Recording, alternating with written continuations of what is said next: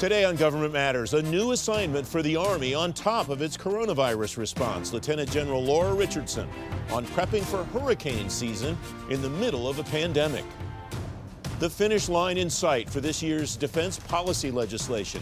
Two veteran defense and industry leaders tell you what the final result might be. And what could derail that bill before it gets to the finish line? Our Federal Beat Roundtable takes an up-close look. Government Matters starts right now. From Washington, D.C. and around the world, this is Government Matters with Francis Rose. Thanks for watching the weekend edition of Government Matters, the only show covering the latest news, trends, and topics that matter to the business of government. I'm your host, Francis Rose. U.S. Army North continues work with the Federal Emergency Management Agency on the coronavirus response. It oversees operations in Texas and California now. Lieutenant General Laura Richardson is commander of U.S. Army North, 5th Army. Ma'am, thanks for coming back on the program. We talked back in April about the coronavirus response. You said this was the first time that you had ever worked with all 10 FEMA regions at the same time. What are you learning out of that exercise? What are the biggest challenges that you and your command faced? So quite honestly, it's just having all of the right people in the right place. And when you think of a whole of nation response, and it is the entire nation, it's just bigger than what we're normally encountering with a hurricane. We might be dealing with 4, 5, 6 states, something like that. But this was a great opportunity. We have exercised for this. And so, quite honestly, when it actually did blossom up to be the entire nation, we were ready to respond. And so, and we always want to exercise harder than what we actually encounter. So we were ready to just jump right in and get all of our people out in all the necessary places. We already have people embedded with all 10 FEMA regions, our defense coordinating officers. And it was just a matter of plussing them up, adding additional command and control capability across the country, and we were ready to jump into action. You mentioned hurricane season. That's beginning here, and I wonder what that preparation looks like, how you kind of war game for a response to something in the middle of something else, as we're doing right now. Yes, absolutely. And we have been preparing for this for months. And so we just had a rehearsal of concept, what we call a rock drill in the military. But we had all of our interagency partners, the lead federal agency normally, which is FEMA, HHS was involved. We had the local state and local state officials that participated from Region 6, Region 4, Region 2. And so all getting ready, prepared to respond. And so we're watching these 3 storms very, very closely. As they come forward and bring a lot of rain, it looks like, for the most part. But we're continuing to watch very closely. How does your response ebb and flow based on things like weather threats, the increases or decreases in coronavirus spreads, and all those kinds of things? How do you determine the reallocation of resources and moving people and stuff around where you need them to be? So you never want to be late to need, and so it's a balance, as you're indicating. And so it's making sure that we watch that storm very closely. We watch the capabilities that we have, that they're positioned to where they can respond quickly, that they're not too far away. And so we gauge that and move things forward as we need to make sure that, again, we're not late to need, but then we're not chasing the storm either. You're basically commanding a force of first responders. How are you keeping them where you need them to be, keeping them ready mentally and physically throughout all of these various operations, ma'am? So that's really, really important because some of our medical providers didn't participate in March, April, or May. And so, first of all, we bring them into the San Antonio area for Texas, for example, with our response here. And then obviously at Travis Air Force Base in California for the response that we're doing there in California. I talk to them and I tell them personally with all these groups that are coming in what they're going to face when they get on the ground, and the expectation as soon as you arrive there, which is generally that afternoon or the next morning, that they're going to jump into action and help that hospital staff. They're integrated in the hospitals. There are going to be those wraparound capabilities that they need to jump in and help those staffs that are exhausted, mentally exhausted, and be able to give them a boost of energy, and that they can overcome this, and they have enough capability and capacity in order to overcome it. How do you pace that force? How do you, when you don't know how long we're going to be responding, for example, to coronavirus, how do you pace those folks so that you don't burn them out too fast? That's right. So you got to watch them very closely. Got to talk to them. We have capability that we talk to them every day. Their leadership is talking to them every day, and that we also have behavioral health and combat stress. Our religious support teams, our chaplains are just amazing counselors, and so we have teams that we have already put out, and we're bringing in more teams to go out and make sure that our personnel talk to them. Check on the conditions, make sure they're doing well, and provide best practices also to our civilian counterparts in those hospitals. Ma'am, you mentioned a few moments ago that 3-4 months ago you were prepping for what was going to face you with hurricane season. What are you exercising for now in anticipation of maybe September, October, November, given that we're still likely to be in a coronavirus response phase at that point? Well, we want to have PPE ready to go. PPE is very important. Capabilities like high water vehicles always come in very handy, for example, in Harvey and Hurricanes Florence and Michael. You need those high water vehicle capabilities. Generally need engineer route opening. You know, if you've got a bunch of trees that have fallen down on I-95 or something like that, a main highway, in order to get more emergency response capability through, you've got to clear that very quickly. And then you got to be able to have logistics and be able to have that node that is just expands, and you're able to bring in logistics very quickly, medical support, whatever is needed. And so in some cases, with a Category 4 or 5 hurricane, we may go in with a small capability and ride out the storm until that's over. So we're already on the ground ready to establish that command and control node and bring in more capability quickly. General, we have 30 seconds left. What's the biggest thing that's changed between the last time you were here in April and today? I would say that just the age group of what this coronavirus enemy is attacking now, and so I would just say to everybody, we know that PPE works. At my headquarters, we didn't have the ability to telework, because in the business that we're in, we got to be at work every day. So we've been wearing masks. We've been social distancing, but also wearing masks. And so just those things that they tell us to do. If we do that, wearing the mask, wash your hands, social distance, all of those things have kept us well. And so I just can't say enough about it. And if everybody does their small part, that can be a really big difference. The age group that this virus seems to be attacking now has moved not from the higher end, but it's moving now down into the 50s. And in some cases, some in their 30s are contracting the virus now too. So just want to make sure everybody remains safe and healthy and takes all the precautions. General Richardson, thanks very much for joining us today. Appreciate it. Thanks, Francis. Up next, the finish line in sight for this year's National Defense Policy legislation. Straight ahead on Government Matters, what you should follow as this year's NDAA heads to a final vote. You're watching ABC 7.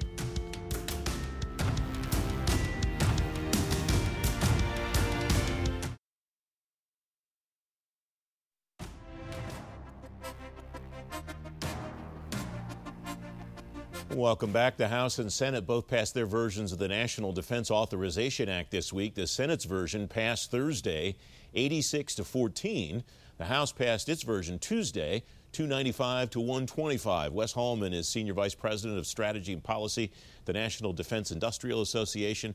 Alan Chvotkin, Executive Vice President and Counsel at the Professional Services Council. Gentlemen, welcome. Thanks for coming on. Wes, I'll start with you. Does the vote mean anything that both houses seem to very easily pass their NDAA versions? Is that a good sign, do you think? I think that's a great sign. First off, we're very happy that they both chambers got this done before the August recess. I think that bodes well with our getting the 60th in a row defense authorization. You know, that law sets the policies that govern how we do national security for the following year. So I think it bodes well that on both sides of the aisle and across caucuses that national defense remains a priority, even despite or because of the challenges we've had due to COVID and other things that have been going on this year. Alan, what do you see in either version or both versions of these bills that's significant to you, either for the good or the bad? Well, there's a lot of very good in both of these bills. I think from the House side, there's a clear signal that they intend to continue to support the readiness of the forces and the role of contractors in the support of the Department of Defense. On the Senate side, again, support for the mission, continued support for spending for COVID and the recovery for the department from that spending. And then they've added the Intelligence Authorization Act for fiscal year 21 as an amendment to the Senate version of the NDAA. Again, the common path over the last few years, but very important to see a number of reforms in the intel community being tacked on as a vehicle for enactment. Wes, your comment a moment ago I thought was interesting, that this was happening either in spite of or because of the COVID situation. What's your sense of the impact that COVID's had on this process and what the end result might be when the conference committee's done, the chambers vote, president signs it, and the military actually starts to see the results of these authorizations? No, I think what we've seen from the COVID crisis is that despite this crisis, despite what's happening locally or domestically, that this too is an international issue, and it's brought us to be able to see what's going on in the international environment, that the world remains a complex place, and it's not getting any easier. It's actually getting there are threats that remain across the board. We see that the 2018 National Defense Strategy was pretty prescient in the way things were going to be moving forward, and I think that's reflected in both bills. I think that also bodes well for conference when we come in. There are obviously some issues to hammer out between the two houses, but I don't see some of the same contentious issues that have plagued the past. I think both chairs were very incentivized or prioritized having a simpler bill that could pass both houses and get across and get to the finish line with was signed into law and implemented. So I think we'll see that. I don't know that we'll see that by the 1st of October. That's of course our hope, but I do think we'll see it not long after that, which will be good for everybody. And again, the important piece of this is that it sets policy and that we can start going after those policies sooner rather than later. One of the things that Alan, you and I have talked about, and Wes and I have talked about it too over the last number of years when we've discussed NDAA, is whatever the acquisition reform efforts are that are included. Alan, there's not much in there this year about acquisition reform. You think that's a good thing, or is that a bad thing for the vendors that are working with the Defense Department? Well, it's always a mixture. We'd like to see the provisions that we support included and the provisions we hate excluded. And I think this year there's not a bad mix of that. There are a number of provisions that the Professional Services Council has been advocating. There's a number of provisions to strengthen the supply chain and enhance the role of the defense industrial base. Those are good provisions. And to Wes's point, there are not that many provisions that are so-called killer provisions, although there are a few that we're going to have to do some work on to make sure it doesn't retain in the final conference version. I come back to one other point on COVID to your question, because I think it's important. Most of the bill is about the mission of the Department of Defense. And to its credit, most of the work that the department has done has not been affected significantly by the COVID pandemic. Work goes on. Contracts unrelated to COVID have been awarded. Performance is taking place across the department, even as federal employees and installations are having to address that situation. So I think kudos to the Department of Defense and its senior leadership for keeping their focus on the mission of the Department of Defense and the role of contractors in support of that. Alan Chvotkin, Wes Hallman, thanks both very much for coming on. It's great to have you here. Always a pleasure, Francis. Up next, what's next for the NDAA? Straight ahead on Government Matters, our Federal Beat Roundtable tells you what could stop all this momentum in its tracks.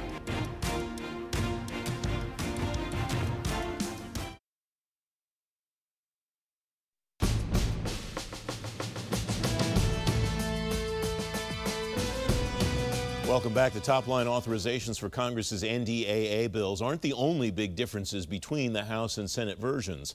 The House's top line is $731.6 billion in authorizations. The Senate version of the bill authorizes $741 billion. Lauren Williams is staff writer at FCW, Scott Maucione's defense reporter at Federal News Network. Folks, thanks for coming on the program. Lauren, start with you. What do you think the biggest differences are between what the House and Senate will have to conference? I think some of the biggest differences are going to come with provisions that require slightly different approaches. I'm thinking more so about the chief management officer position. The House is proposing to eliminate the position, where the Senate is looking at revamping it a little bit, maybe getting rid of the CMO title, but just kind of implementing different steps there. And so I'm looking to see how the two houses will resolve differences in bills like that. Scott, what do you see as the big differences between House and Senate, where the points of negotiation might be? Well, one of the big differences really is going to be how they're going to handle these bases with former Confederate officials in them. It's one of the things that the House is really adamant on getting rid of, and even pulling back funding if some of the Defense Department doesn't deal with the issue. The Senate, obviously, more conservative, having the Republicans in charge, and something they're going to have to figure out how exactly they're going to go about doing it. I'm surprised at the conversation we haven't heard this year about acquisition reform. Lauren, did you see anything in these bills acquisition-wise that might make a difference to the way the Pentagon does business? Nothing that I'm seeing right now. I've really been focusing on the cyber provisions. I'm focused on, similar to the base renaming, the diversity efforts that are going on that'll definitely have some impact with personnel. Acquisition definitely seemed to take a back seat, I think, to this year compared to previous years, where there's social justice reform that's a little bit more on the fore. Scott, is there anything that's not here in either of these bills this year that strikes you as unusual, things that you've seen in the past that you don't see in 2021? Well, I think, as Lauren pointed out, the acquisition reform is something that we usually expect from these bills, but we haven't really seen that much in there. Partly is because the military services have said, whoa, we have way too much to work on, and we need to slow down and actually promulgate and make sure these things are implemented properly.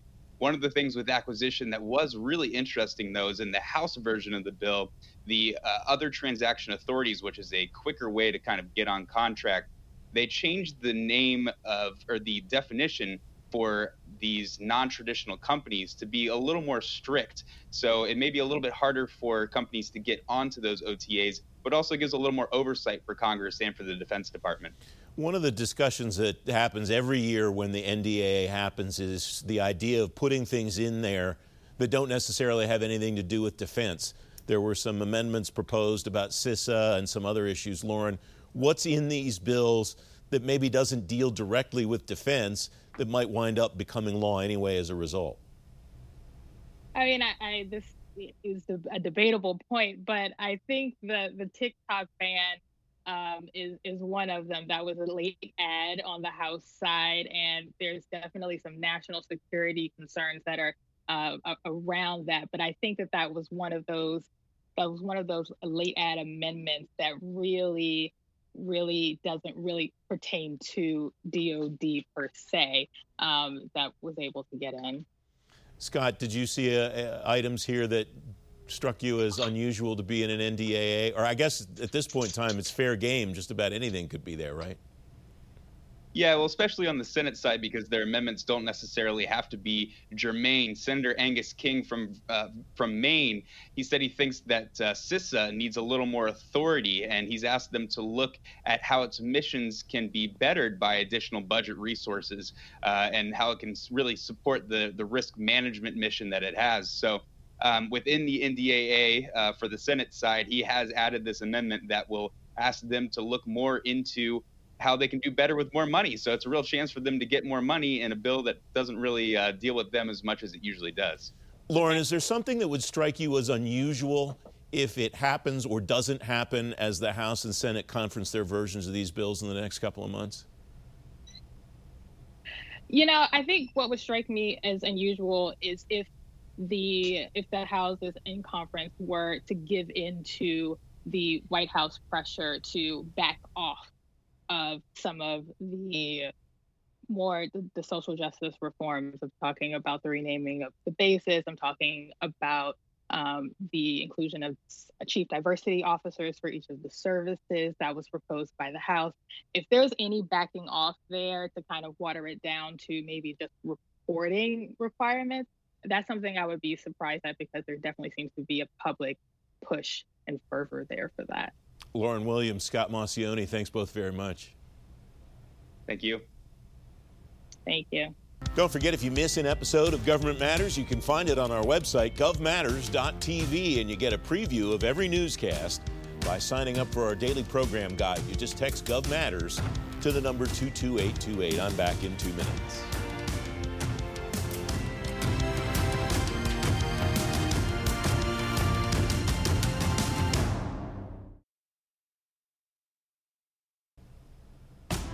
That's the latest from Washington. Join me weeknights at 8 and 11 on WJLA 24/7 News, and next Sunday morning at 10:30 on ABC 7 to stay plugged in on issues that matter to the business of government. Thanks for watching. I'm Francis Rose. Thanks for listening. Our daily program is produced by Sharice Hanner and Ashley Gallagher. Christy Marriott leads our technical crew. Our web editor is Beatrix Haddon. Government Matters was created by George Jackson. Visit govmatters.tv for articles, videos, and more, including our first feature-length documentary, The Dawn of Generation AI. Government Matters is recorded at WJLA-TV in Washington, D.C. Copyright Sinclair Broadcast Group.